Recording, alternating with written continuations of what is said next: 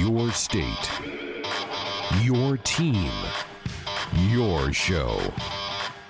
This is Sports Nightly. Adrian gets the snap, holds it, looks, sets, throws, pass, caught, Wanya, first down. It's on the 20, 15, shoots the defender, 10, 5, touchdown, Nebraska. Wandale Robinson's first touchdown as a Cornhusker. Now, let's check the pulse of Husker Nation with your hosts, Greg Sharp and Ben McLaughlin. Didn't hear Ben's favorite golfer, Bryson DeChambeau, in that ticker. I'll give you the update, though, Ben. He's at -2 through 8 holes, so he still has 10 holes to play today. -2 and 1. Broken driver. Yeah, he did. He broke the head on his driver, but it happened on the swing, so he was able to replace the driver. If you do it yourself, like if you this has never happened to you, but if you slam your driver on the ground after a bad tee shot or something and break it, you can't replace it, but it happened in his swing, so he was able to replace it. When you've got as much beef and raw power and strength as that guy, bound to happen. Yeah. In fact, the mic caught him saying that. Yeah, he goes, I've used that driver a long time. That was kind of due for that thing to snap. Welcome to the program. Glad to have you here with us on a Thursday night. You picked a good night to be a part of the program.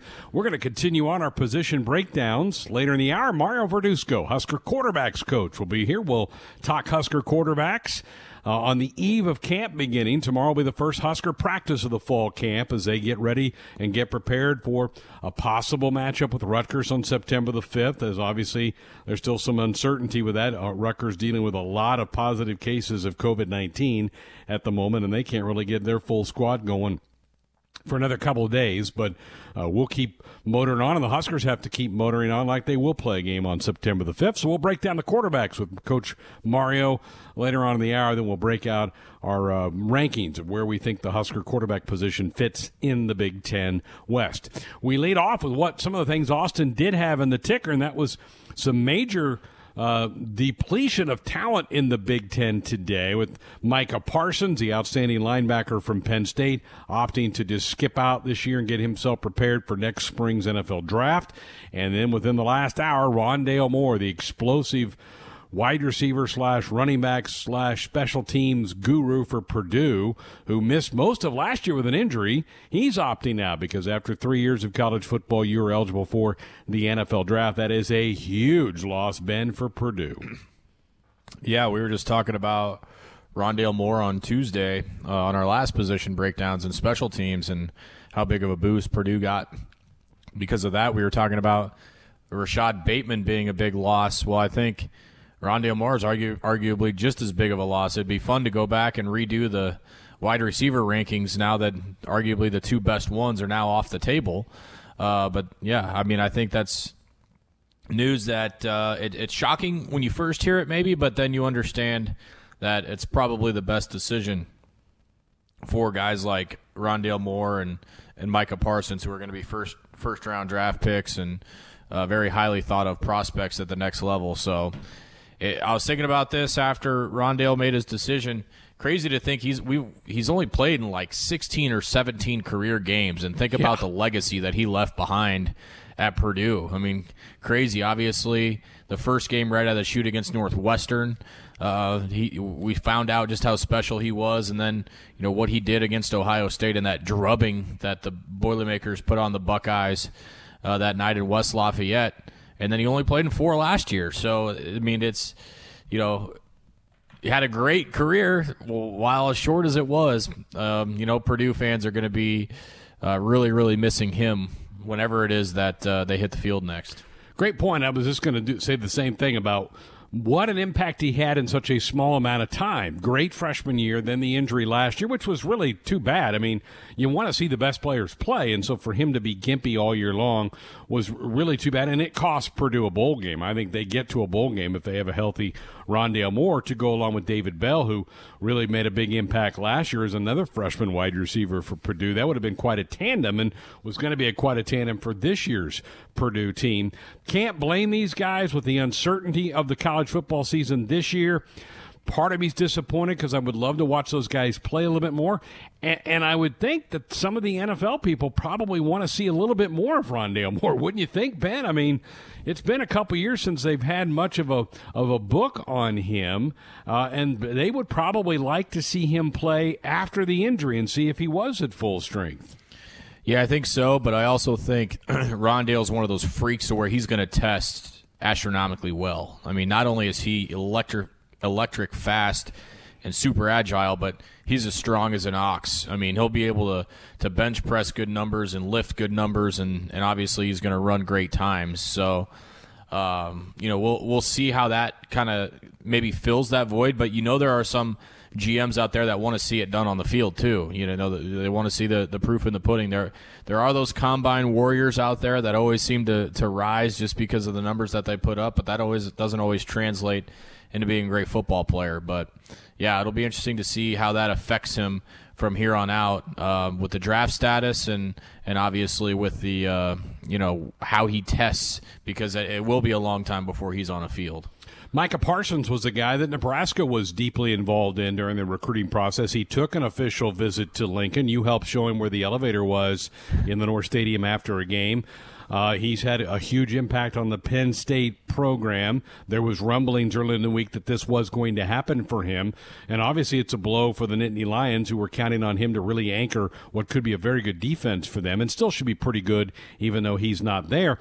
Interesting, when Justin Fields was asked, the outstanding quarterback for Ohio State, who's going to be on everybody's Heisman list, he was asked, have you thought about opting out this year and just getting yourself ready for the draft? And he says, it's never even crossed my mind. So, I mean, different way to approach it. Some guys, just get locked in and say, I'm going to compete at what I've got here, and then I'll deal with my next step or my next big decision at the end of college. So it's different how guys go after that.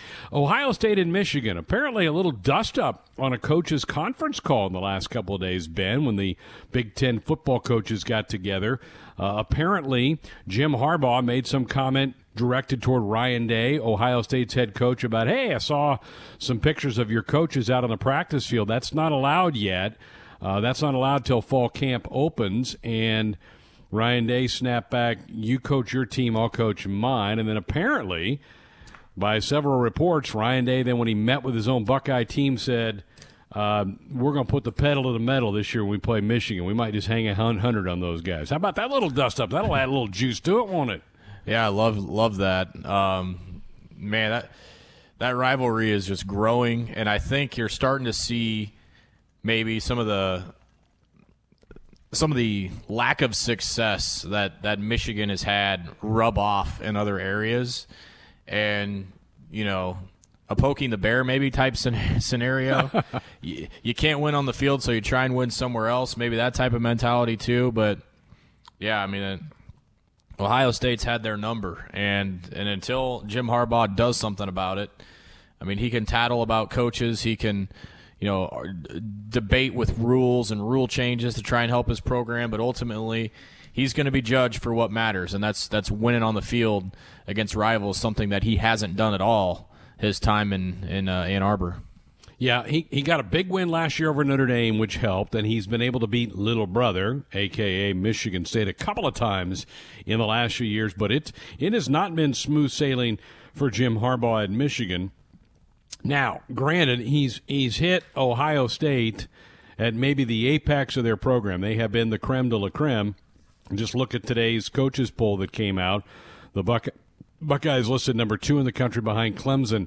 And then how about the next 3 all being from the SEC? Alabama, Georgia, LSU, boom, boom, boom. We're going to get to LSU in our preseason top 25 at some point, but they lost an awful lot of good players. Hard to imagine that they can still be one of the top 5 teams in the country this year. Maybe they'll prove me wrong. Yeah, I mean, it's going to have to be a bunch of players that haven't done it at a consistent level, that's for sure. And that's always a danger. That's a danger in the preseason, but we don't really know, what's going to come of that. Obviously, Bo Pelini going to LSU is going to add a new wrinkle too to that defense. We'll just kind of again wait and see what kind of product they run out there. But boy, I mean, obviously, losing what they lost is definitely going to hurt, especially on the offensive side of the ball. I mean, man, that was a very, very talented unit a year ago. And I know they got Jamar Chase back, who will be the first wide receiver picked in the draft if he's healthy.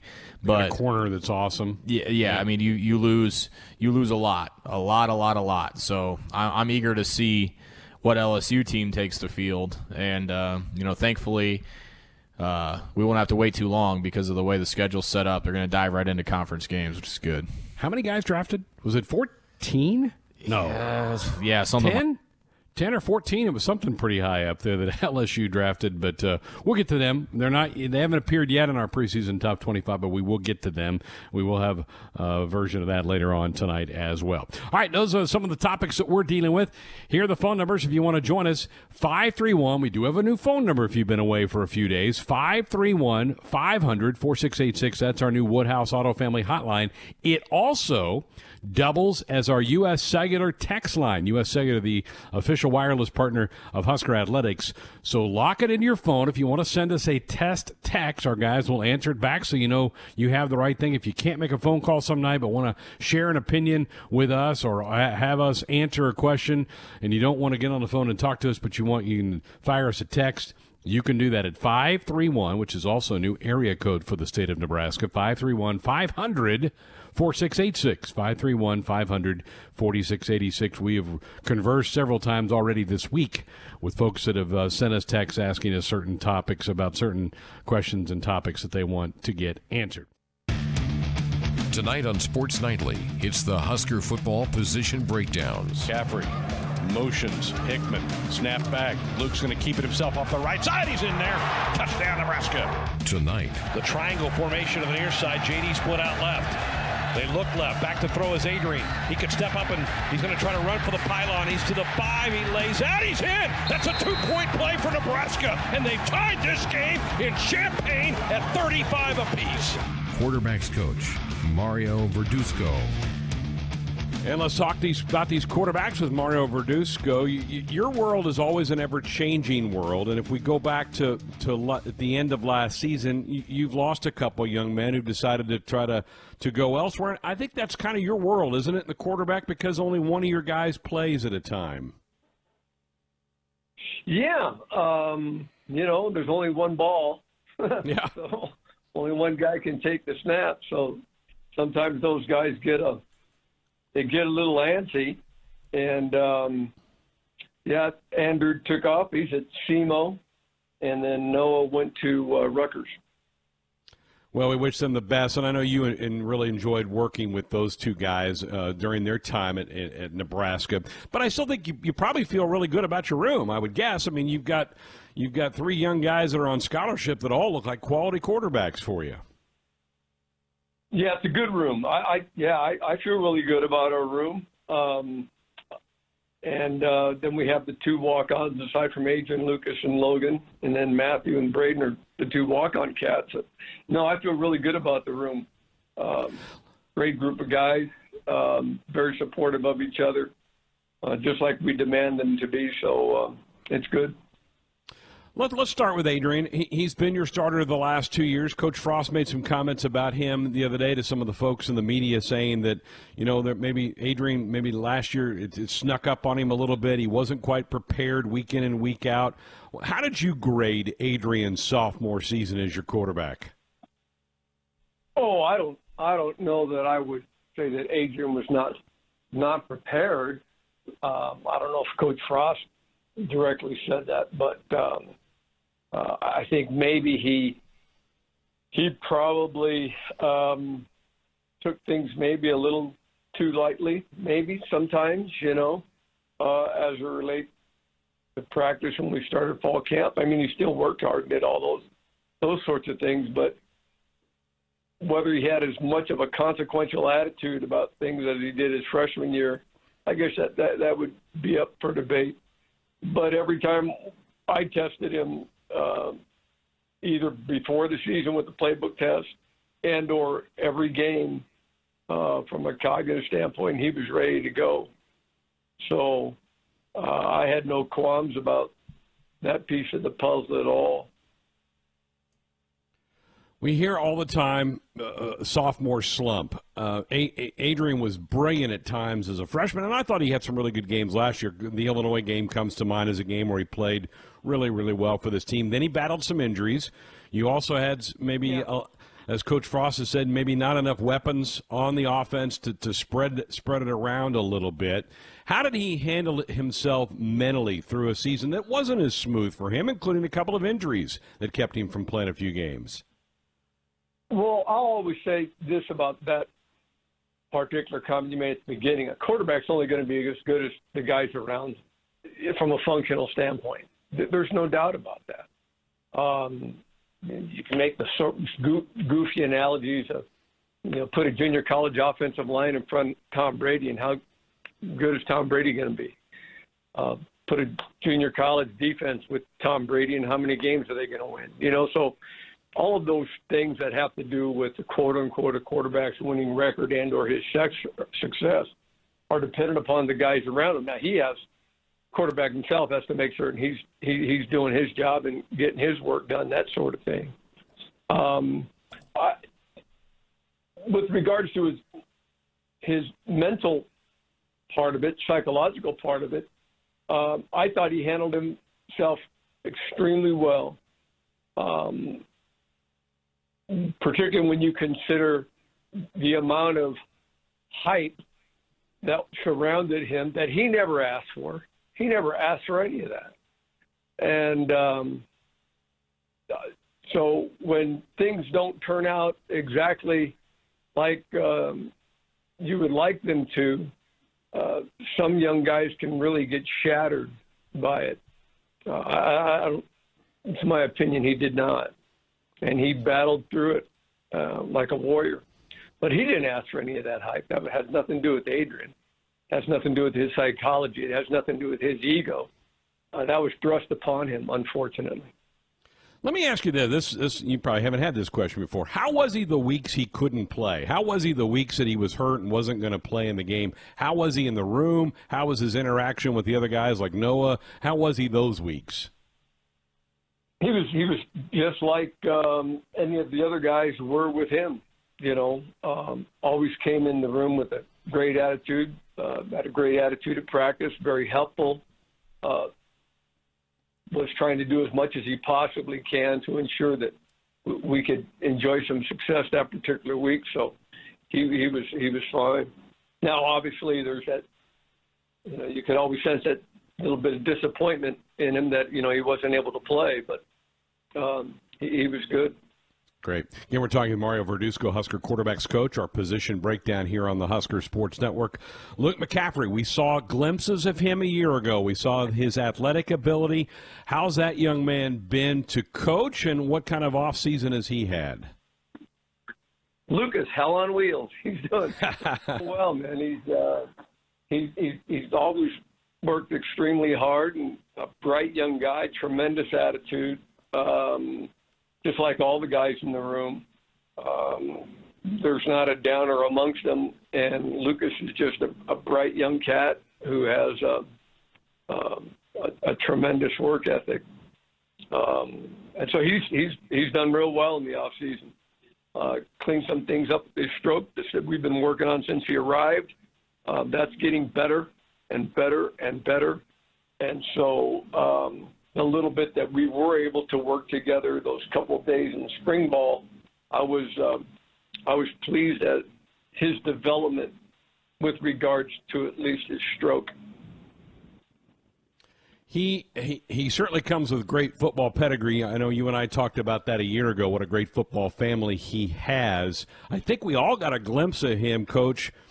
I think it was the Indiana game. Noah was the starter. Noah's helmet came off, and I barely described the fact that Noah's helmet was off, and I looked down there, and there's McCaffrey already getting the guys together to run the next play. He jetted out there like crazy. I think that kind of shows us all how much he loves the game.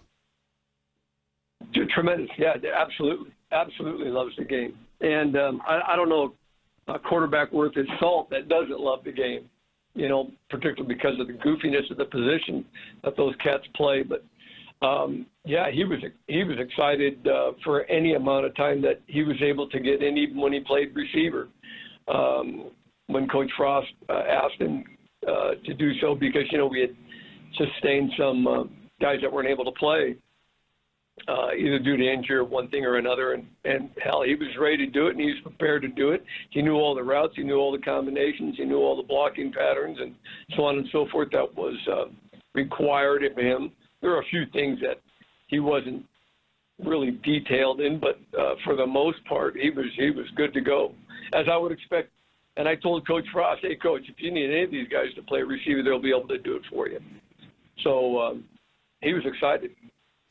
Well, the newbie in your room is Logan Smothers, young guy who came at semester to get indoctrinated into college football. What impressions has he left you in a brief time so far in Lincoln?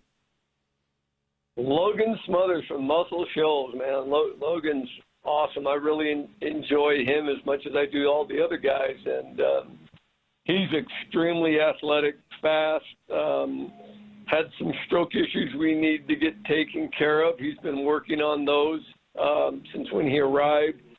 And the couple of days of practice that we were able to have, I was really pleased with his progress in terms of getting that cleaned up. I gave him a couple preliminary playbook tests, and he tore those apart. So his work ethic is intact with regards to him doing the things that are necessary to at least give his teammates a chance to be successful by his play and making certain he does his job. So it's been good so far. I suspect there's not going to be any issues as we move forward. Coach, he's a heck of an athlete, isn't he? I think he was made like the state finals in a couple of the sprints when he was a junior down in the state of Alabama. It seems like he must be a heck of an athlete. He was a 10-7, 10-8 guy, Woo. Right in that range as a junior. So I suspect he would have continued that if he would have stayed there and ran track his senior year. But, you know, he was a mid-year guy and was fired up to come. And, yeah, he's a heck of an athlete. He can freaking run now. I mean, he can run. He can get up and go. He was in a little bit of I won't say rehab mode, but he was recovering a little bit because of the game that he played in and got a little banged up. But he's doing great. Very excited about Logan Smothers. Again, visiting with Mario Verduzco, Husker quarterbacks coach, our position breakdown here on Sports Nightly. Let's go to your second home, Kearney, Nebraska. You've enjoyed your time out, I think, in Kearney. You've got a couple of walk-ons from out there. Matt Masker's back for another year, and Braden Miller. Let's start with Matt. What do you like about Matt Masker? Well, Matthew is he played at Kearney Catholic, and it's just both those guys are just your typical tough-ass Nebraska, Midwest kind of guys. Both are really fine quarterbacks in their own right. Matthew's got a really good gun. He's strong. He's tough.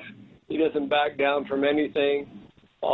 He's done a tremendous job of keeping himself prepared.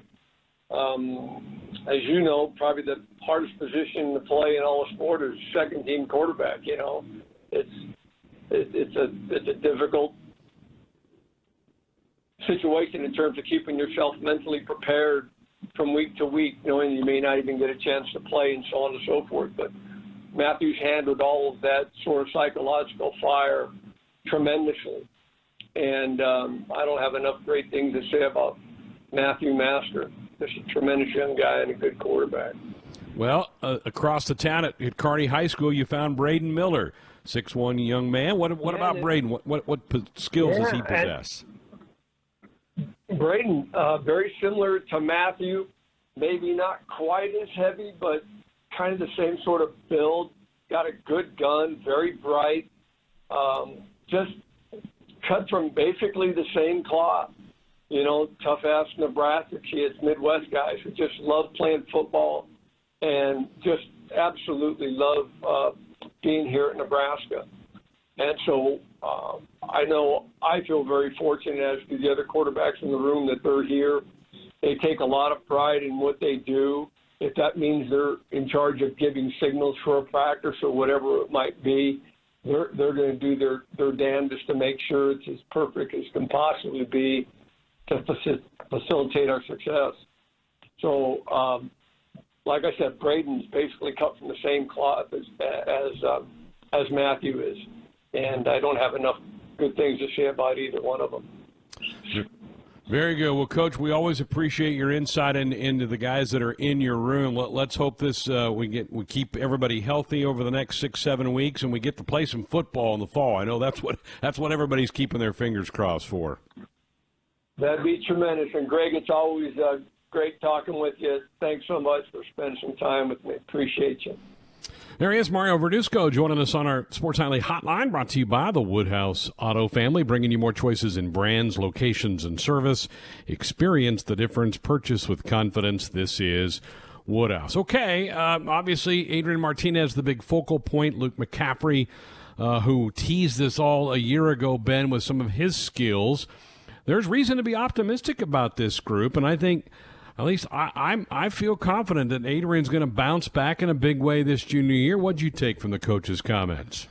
Yeah, I think there's a lot that he said there that just kind of peeks inside that room a little bit. And I think the dynamic of the quarterback room this year is fascinating. Obviously, we know Noah is no longer a part of it, but what we saw from Luke, as you mentioned, a year ago, what he was able to do as a true freshman was pretty amazing. And then you throw in another young buck in there in Logan Smothers that, by all accounts, just a spectacular athlete. I think, Adrian needs to play more with a chip on his shoulder. I think he will. I think, and I've said this a lot.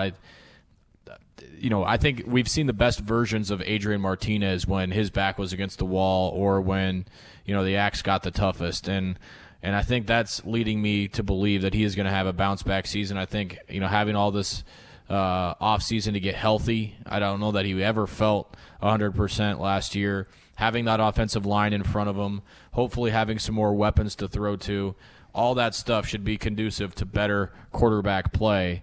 And I'm expecting a big jump for Adrian here in year 3. Greg Sharp, Ben McLaughlin with you, Austin Orman back in our studios. Okay, quarterbacks. We just heard from Mario Verduzco. So, Ben, let's handicap the Big Ten West at this position. How do you look at this thing? Yeah, I think for me I had to think about a couple of things, not just statistics. How did they manage their offense? What success did they have as a quarterback? And for one guy in particular, I had to knock him down a few pegs because of who he was handing the ball to. I think that had a lot to do with his numbers as well. But enough rambling, I'll get to it. I've got Minnesota at number 1. I thought Tanner Morgan put together a very good year. I don't know that he would be number 1 this year. I'd have to see him throw the ball to a couple of other guys. But coming into the year, hard to argue with an 11-win season and 2, all Big 10 wide receivers certainly help. But anyway, Minnesota 1. I've got Nebraska 2. I probably overshot them a little bit, but I think for as bad of a year as Adrian had, statistically, he was still toward the top of a lot of categories. And I think by our standards, he regressed significantly. I still think every other team in the Big Ten West would take Adrian Martinez as their starting quarterback. So I think that certainly weighed in my opinion, on the Huskers. And I've got Wisconsin 3 here with Jack Cohen. I know he had a great year, but you're handing the ball to Jonathan Taylor every snap. Makes your job pretty easy, and you've got a great O-line blocking for you. So I've got Minnesota 1, Nebraska 2, Wisconsin 3. Okay, Austin? Yeah, I echo Ben exactly. Minnesota, Nebraska, Wisconsin. Tanner Morgan's really good. School records for passing yards, touchdowns, and completion percentage in a season last year. And Zach Annexstad as a backup, he's played. Wasn't particularly impressive, but again, a guy with experience. Number 2 for Nebraska. Number 2, I think he's got the highest ceiling of any quarterback in the Big Ten West. You feel good about him, kind of bouncing back, being better, and Luke McCaffrey behind him is solid. And Jack Cohen was solid, like Ben said. Handing off to Jonathan Taylor makes any quarterback's life easier. But Graham Mertz there, a 4-star recruit, the highest in the rankings era for Wisconsin. I think he's got some potential down the road. Maybe he wins the job, probably not over a senior, but I think Wisconsin's pretty well set as well.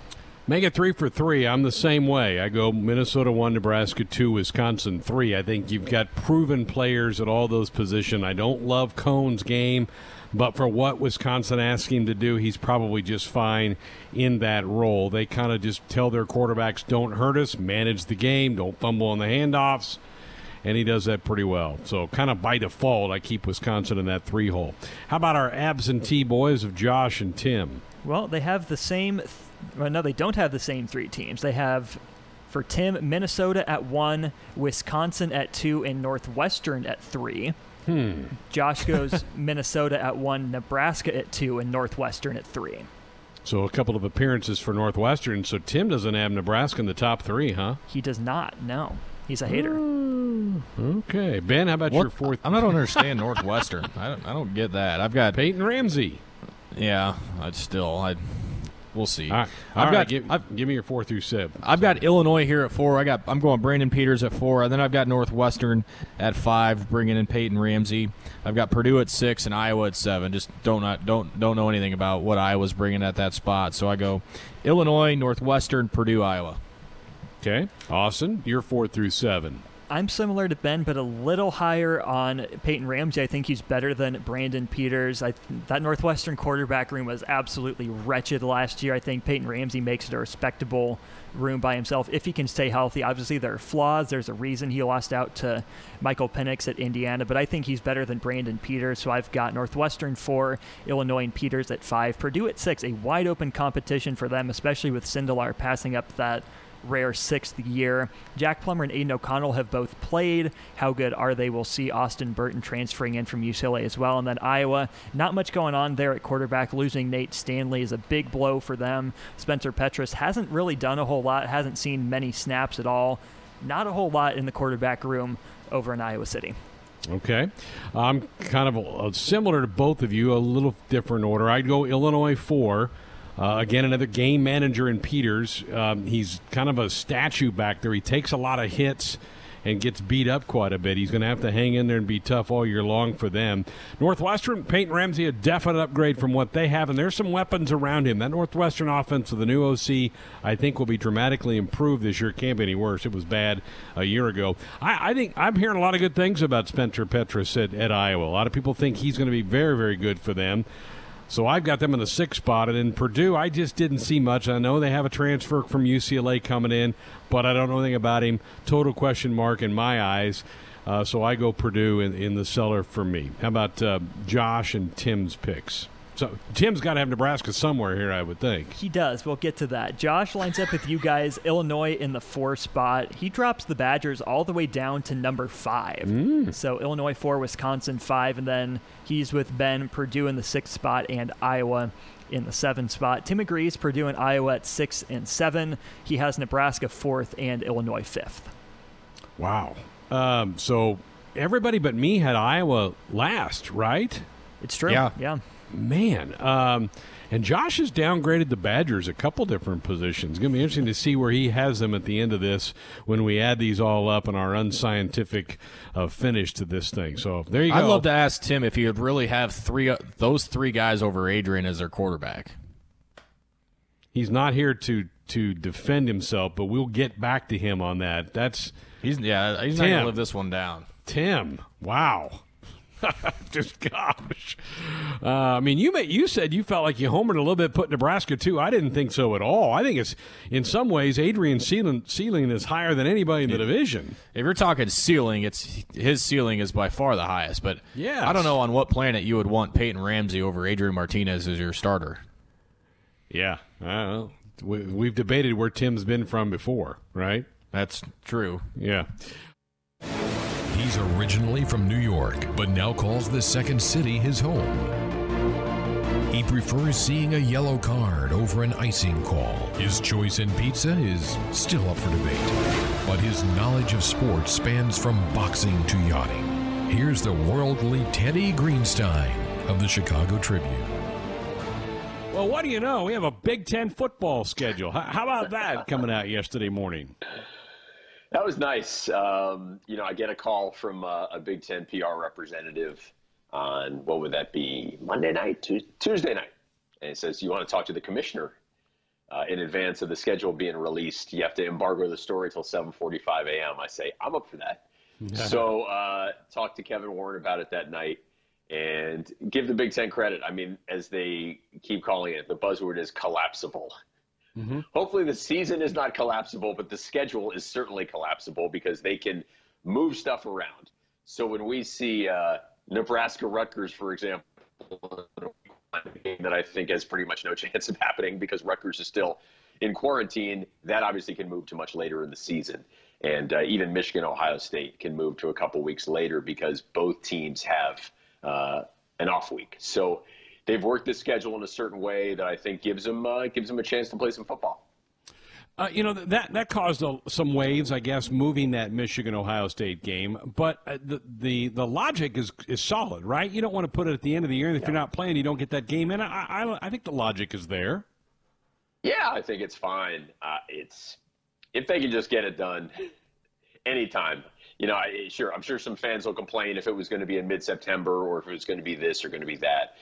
I don't think you can get that finicky. Certainly they felt like those week 1 games are not exactly marquee matchups. I mean, there's not much going on there. There's Purdue, Michigan, but really you don't have a lot of decent games. It looks like they set up week 1 in a way where they're saying, hey, if we can't get any of these games in week 1, we start with week 2, and then we've got some pretty juicy divisional games at that point. Michigan, Ohio State, absolutely. If they can play it October 24th, great. If they can play it October 31st, great. Especially after what we've heard today. We need that game to be played. Let's go there next. Apparently the coaches had a conference call and a little snippy between Harbaugh and Day. I'm sure you were shocked hearing that, right? Oh, yeah. Greg, I wanted to give you an easy segue. Of course you took it, man. I put it on a tee for you, and you knocked it out. Jim Harbaugh is such a whiner. I mean, it's funny because he has an attitude of, toughness and American values and football and all these kind of tough guy things. And then, God, he really whines a lot. Like, I'll never forget, the famous Ohio State-Michigan game with J.T. Barrett and, Jim just ranting and raving and how, God, they got screwed by the officials. And it's like, you know what? There are a lot of plays in that game, and that one was incredibly close. But to get everybody up to speed on today, what you're talking about, apparently there was a conference call with the coaches. And Jim Harbaugh says to Ryan Day, hey, quit coaching your players on the field.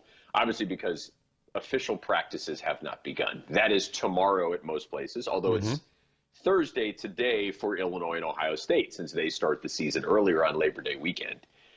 So I think Ryan Day probably said something back like, you coach your team, I'll coach mine. And, Greg, you might know this better than I believe somebody caught a snippet of him saying he's going to hang 100 on Michigan this year. I mean, he's come close the last 2 years. Yeah, and I can't believe he did it last year. That Michigan defense should have been able to play much better than they were, but it's just been a discrepancy in those two, and then add a little spice to that game whenever it takes place later in the year. Well, you talked about putting a tee in the ground. We got the PGA, the first major of the year going along. I think it's awesome that they're playing at a public course out in San Francisco, don't you? Yeah. Oh, I do. And if you live out in San Francisco, I think you can play there for $60 or $70. So that's pretty cool. Good course, visually pretty sweet. The last 4 or 5 holes, Lake Merced, I believe. I've not been out there. Love San Fran, but have not been out there to Harding Park. Certainly want to do it one day. And how about this? I mean, how about this stretch where we could get I think it's 7 majors in 11 months? Golf's done an amazing job. And I got to say, when you see the players who are going from their cars into the clubhouse and they're wearing masks. I saw Bryson DeChambeau wearing one. I saw Phil Mickelson wearing one. The tour had a scare maybe 2 to 3 weeks in where there were maybe 4 or 5 positive tests, including some caddies. And there was definitely concern at that point. They got their little wake-up call. Now, baseball has gotten its wake-up call as well. So between the Marlins and the Cardinals, hopefully all these teams now are saying, cut it out. Don't go out at night. Wear a mask, wash your hands, because it just takes a few guys to screw up to really have the whole thing fold. No doubt. And Phil was wearing that mask with his sunglasses on that have kind of become his trademark now, I guess. There, you look at that leaderboard, and there's Brooks Koepka right near the top again. This guy's amazing in these majors. Can he do this again, do you think? How did I not pick him? How do we not put money on him every single time there's a major, especially a PGA Championship? I was just shaking my head as I was seeing him today because I was, I got some, little action going with Patrick Cantlay, who's doing terribly, and Matthew Fitzpatrick, who's been awful.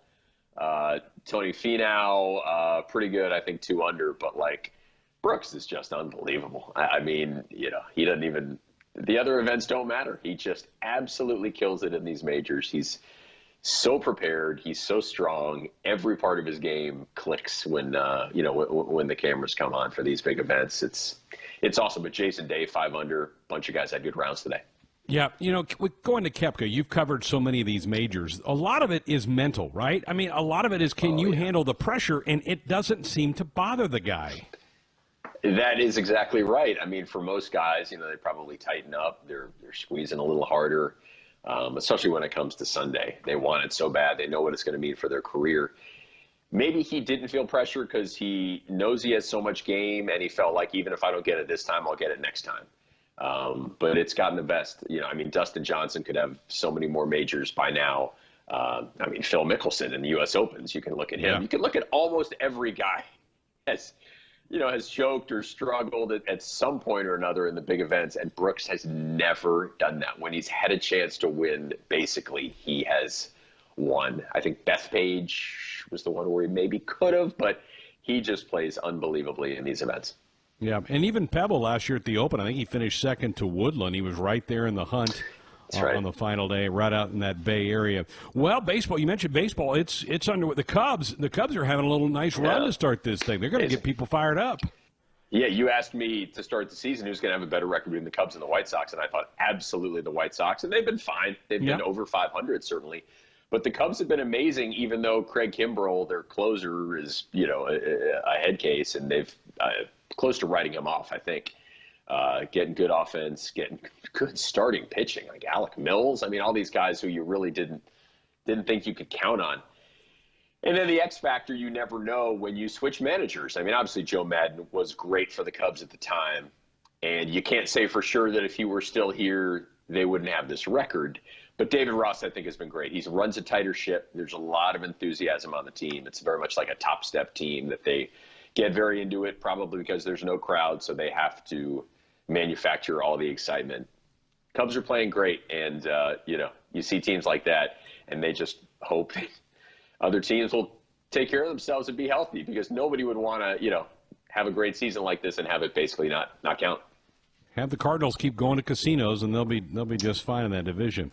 Let me circle back, Teddy, to the Big Ten's decision to try to start on Labor Day weekend. They're the only big Power 5 conference doing that. It seems logical what the Big Ten did compared to some of these other ones, which have no margin for error if they don't start till the end of September. Yeah, that's true. If you're actually able to start around September 5th, which is that Saturday, or even September 12th, then you can add in a bunch of off weeks. Obviously the Big Ten is playing 10 games.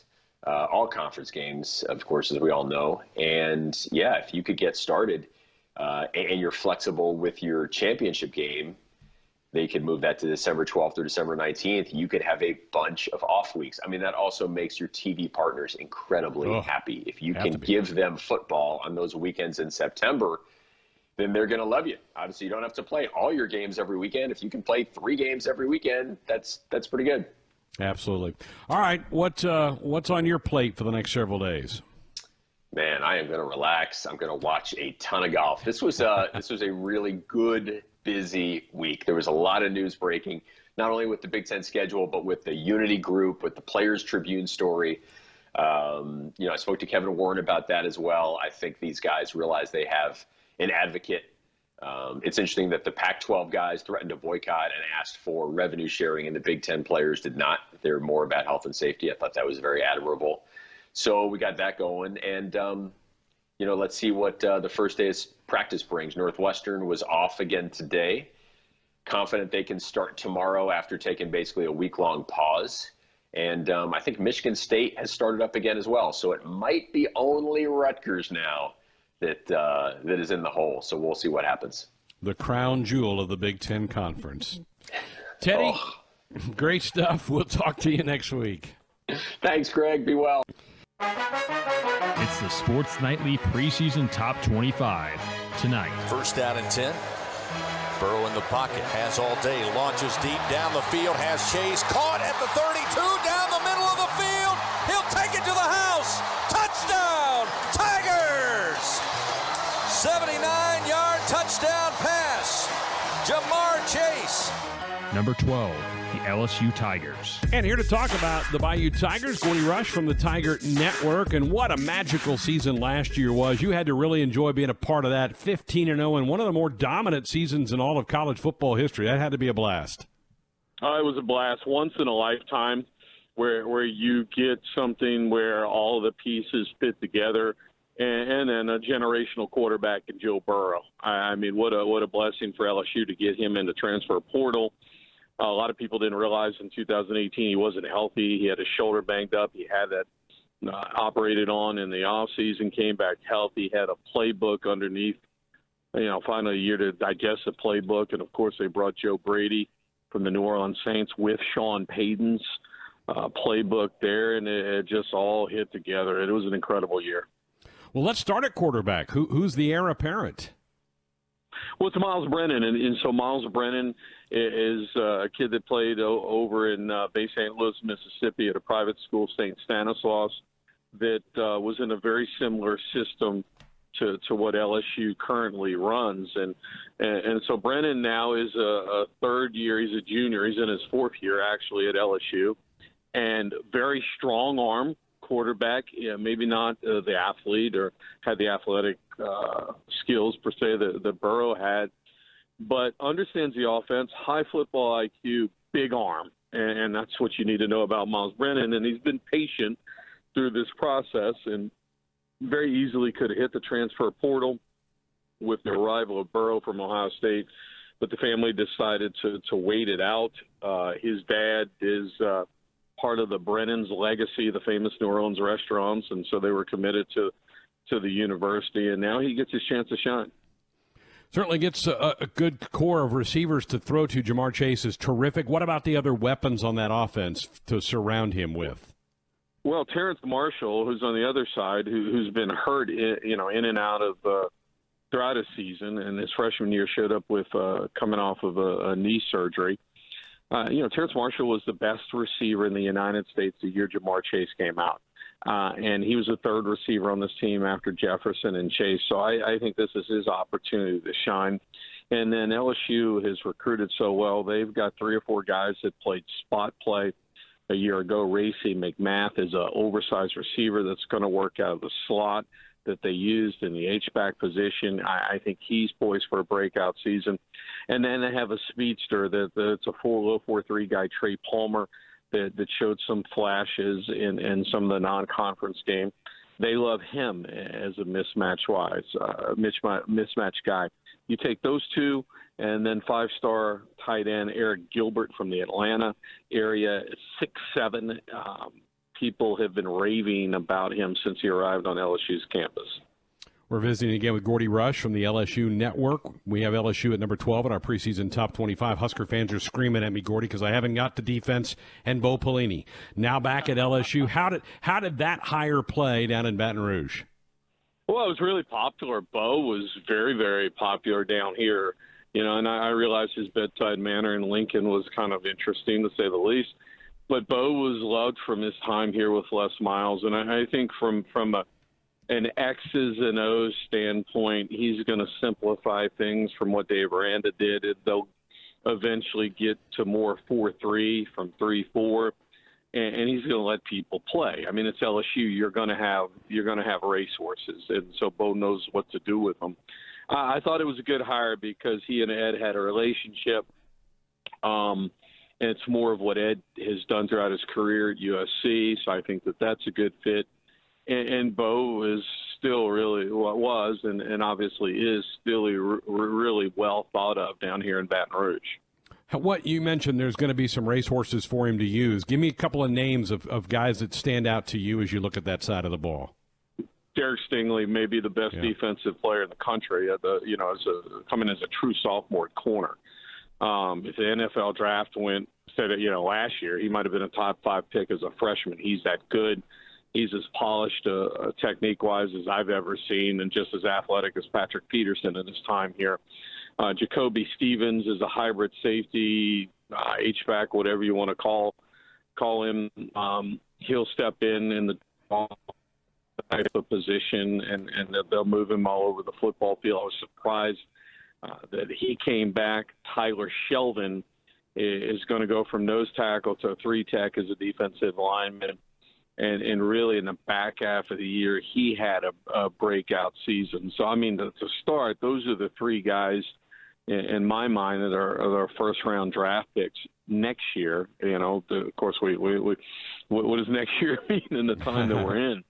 But he's got horses, and obviously he lost a lot of people, but he's got a lot of talent and a lot of people that played roles, however, may not have started. And so I think the returning starters number is a little bit deceptive for Bo Pelini. Getting busy with Gordy Rush of the LSU Network. We have the Tigers at number 12 in our preseason top 25. Okay, the SEC has announced they're going to push the start back a couple of weeks. Does that push camp back a few weeks for LSU? Give us kind of what's happening right now, what's going to be happening in the coming weeks for the program. Yeah, they did. They did their walkthroughs and kind of, they're calling it football school. I want to say August 17th is where they pushed it back. But LSU has announced the delayed start with the September 26th season. So we're expecting the schedule to come out at some point today. And so we'll play from, we'll go from that. But I think Ed's done a great job with taking care of the kids here. They got them back early.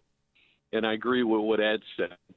I feel like LSU can do a better job of keeping these kids healthy than perhaps if they were just on, right, all over the country and interacting with family members and what have you. So I got a chance to go watch one of the walkthrough practices. I think they're a real spot. You guys have the number 12 fair. The X factor in all the preseason polls is this. No, everybody else's schedule's out except the SEC. Yeah. Who's LSU going to draw on the two additional East?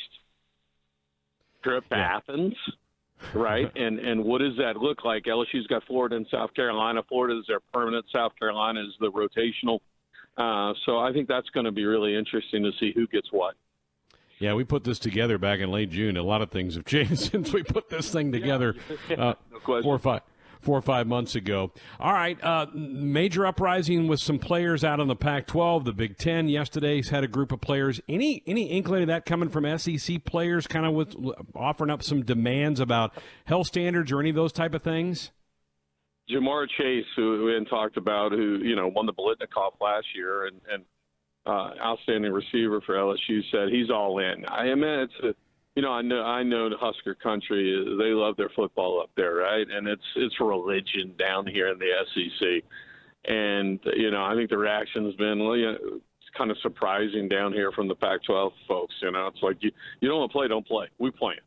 I mean, we're playing. I mean, we had the associate athletic director come on the radio and our radio station and said, this is LSU's athletic director, and said basically they're going to put 50% capacity in the stadium in phase 2 and 70% capacity in phase 3. This is in light that Penn State just came out today and said we're putting nobody in the stands. Yeah. Period. And LSU is in phase 3 very well might have, they're saying 77,000 fans in Tiger Stadium. Different mindset down here, guys. We've heard nothing like that. Good stuff. Gordy, we appreciate it. Let's hope we're all talking and covering some football here in the coming months. God bless. Stay safe up there. Nothing good on TV anymore? Struggling to find something to watch? There's no crying in baseball! Well, we've got you covered. I'm going to make him an offer he can't refuse. All right, Mr. DeMille, I'm ready for my close-up. It's time now for Sports Nightly Flix Pix. And action!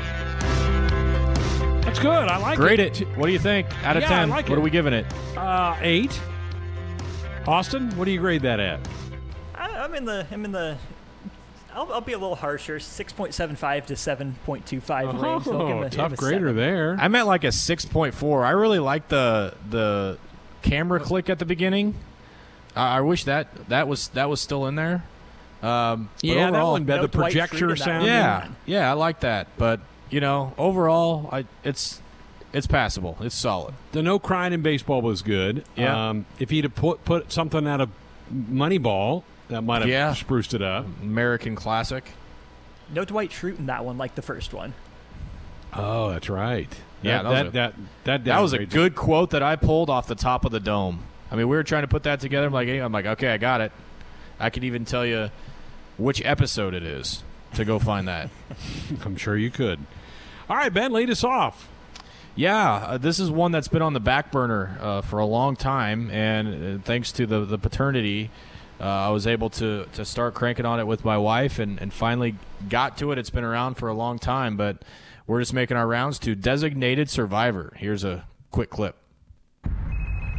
Hello? Hi, Daddy. Who is this? Your daughter? No, that's not possible. My daughter's asleep, and I know that because I kissed her goodnight almost 2 hours ago. When are you and Mommy coming home? There are times when we make history. It doesn't matter. You're going to be asleep by then, right? And there are times when history makes us. Good night, Daddy. Good night, little P. To ensure you that the same American dream, shared by our fathers, our mothers. It's weird. Yeah, ours just went black, too. Secretary, you need to put the phone down. Mike, what the hell is going on? I said put the phone down. Some kind of explosion.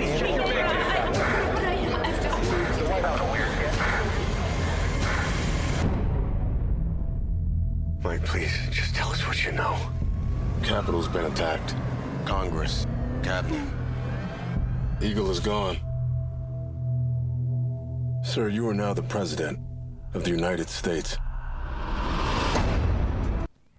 Remember watching that trailer way back when that show was just coming out. I'm like, ooh, I think I might like that. I might check that out.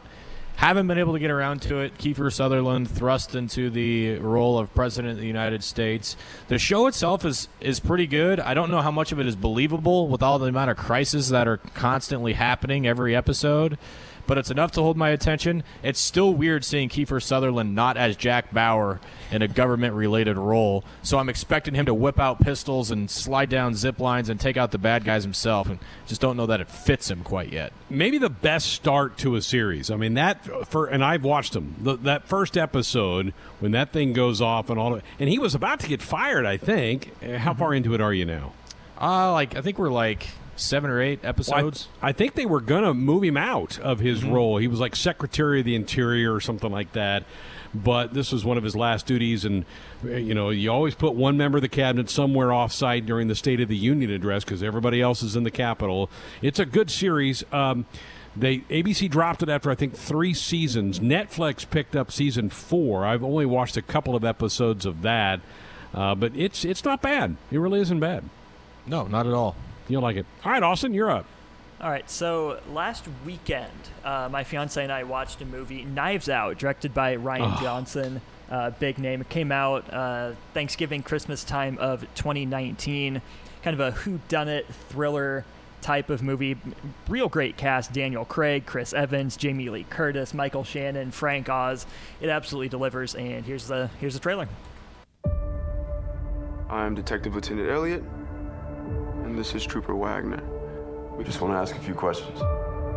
We understand the night of his demise, the family had gathered to celebrate your father's 85th birthday. How was it, by the way? The party?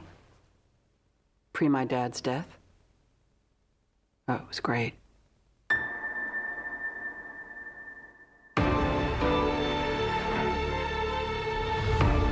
Ladies and gentlemen, I would like to request that you all stay until the investigation is completed.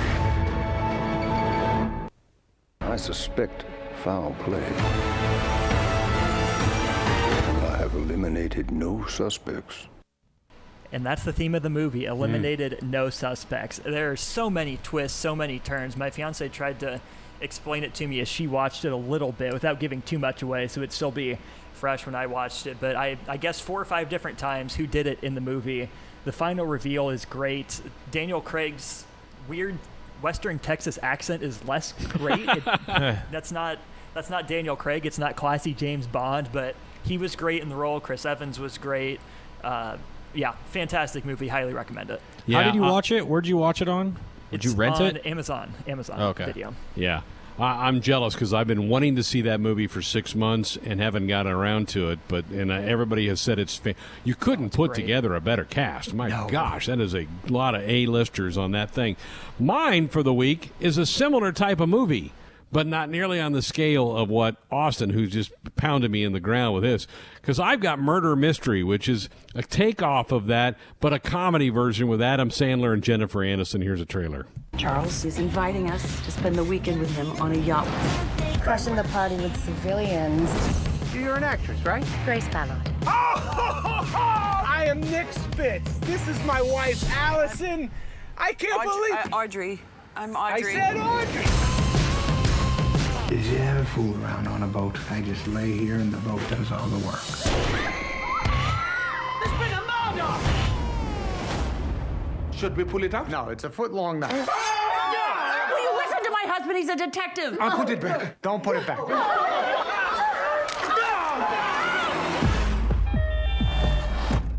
My name is Inspector Laurent Delacroix. I will now summon you for questioning.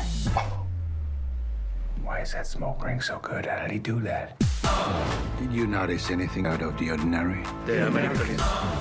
But we didn't do this. Someone's trying to frame us. We do things together, so can we please just figure this out? It's just like death in the library. What happens in Death in the Library? They died. So it's the same kind of premise as Austin's movie, where the Aniston and Sandler are married. They get invited to go on this luxurious cruise. They're kind of hanging out on this cruise, and some big fancy guy gets killed because a bunch of people want his money, and then they get called in as suspects. They have to kind of fight their way out of it. It's a perfect movie if you don't want to have to think a whole lot and you just kind of want to chuckle along a little bit. This would be for you. It's not a critic's movie at all. Tim would hate it because it's not some, hotty-toddy thing that Tim would like. Cryptic script and... Right. It's easy listening music for the eyes. That's exactly right. Where you chuckle along a few times. If you like Adam Sandler movies, this is it. It's not an A-plus movie by any means, like Knives Out, which I do want to see. But there you go. Tim is not about that. Tim's not about that at all. I mean, he would rip that apart. Rather quickly. I would think. Sandler's peaked about 15 years ago, but he still puts out stuff that's at least watchable, I would say. He and Jennifer Aniston apparently are really good friends in real life, and so they don't pull off being a real romantic couple, and that's actually fine because the way the script is, they're kind of a marriage is kind of going through the motions a little bit, and she's always kind of mad at him and promising things, and he comes up a little bit short in life, but he plays that role pretty well. So there you go. Those are our pick flicks for the week. I kind of missed somebody coming on here and talking about a French foreign film or something like that we've had here in the last few weeks. Well, maybe next week. All right, those are our pick flicks for the week, and I still haven't gotten into Last Chance U yet. Have you seen? A lot of people are liking this one. Yeah, that will probably be on my next week's, so I can get a better review. I'm not through it yet, so okay. Yes, I am. It is in progress. And I started Space Force this week. You said no to that. Nope, one. I'm out. I've only seen two. I've only seen 2 episodes. I think there's only 8, but I've only seen the first 2. So I think Josh reviewed that a few months ago, so I can't review that one. He got through it. I think he did. Yeah, he did. Austin wins this week. That's a great movie, Knives Out. I've got to see that. That is on my bucket list to see that, and I have seen Designated Survivor. You'll enjoy that, Ben. My wife and I watched that quite a bit for the last few months. Good hour. Wow, what an action-packed hour. Teddy Greenstein. We revealed team number 12 at our preseason top 25. Number 12 is LSU, the Baton Rouge Tigers, the Bayou Tigers, who are the defending national champs on our Flix Pix for the week.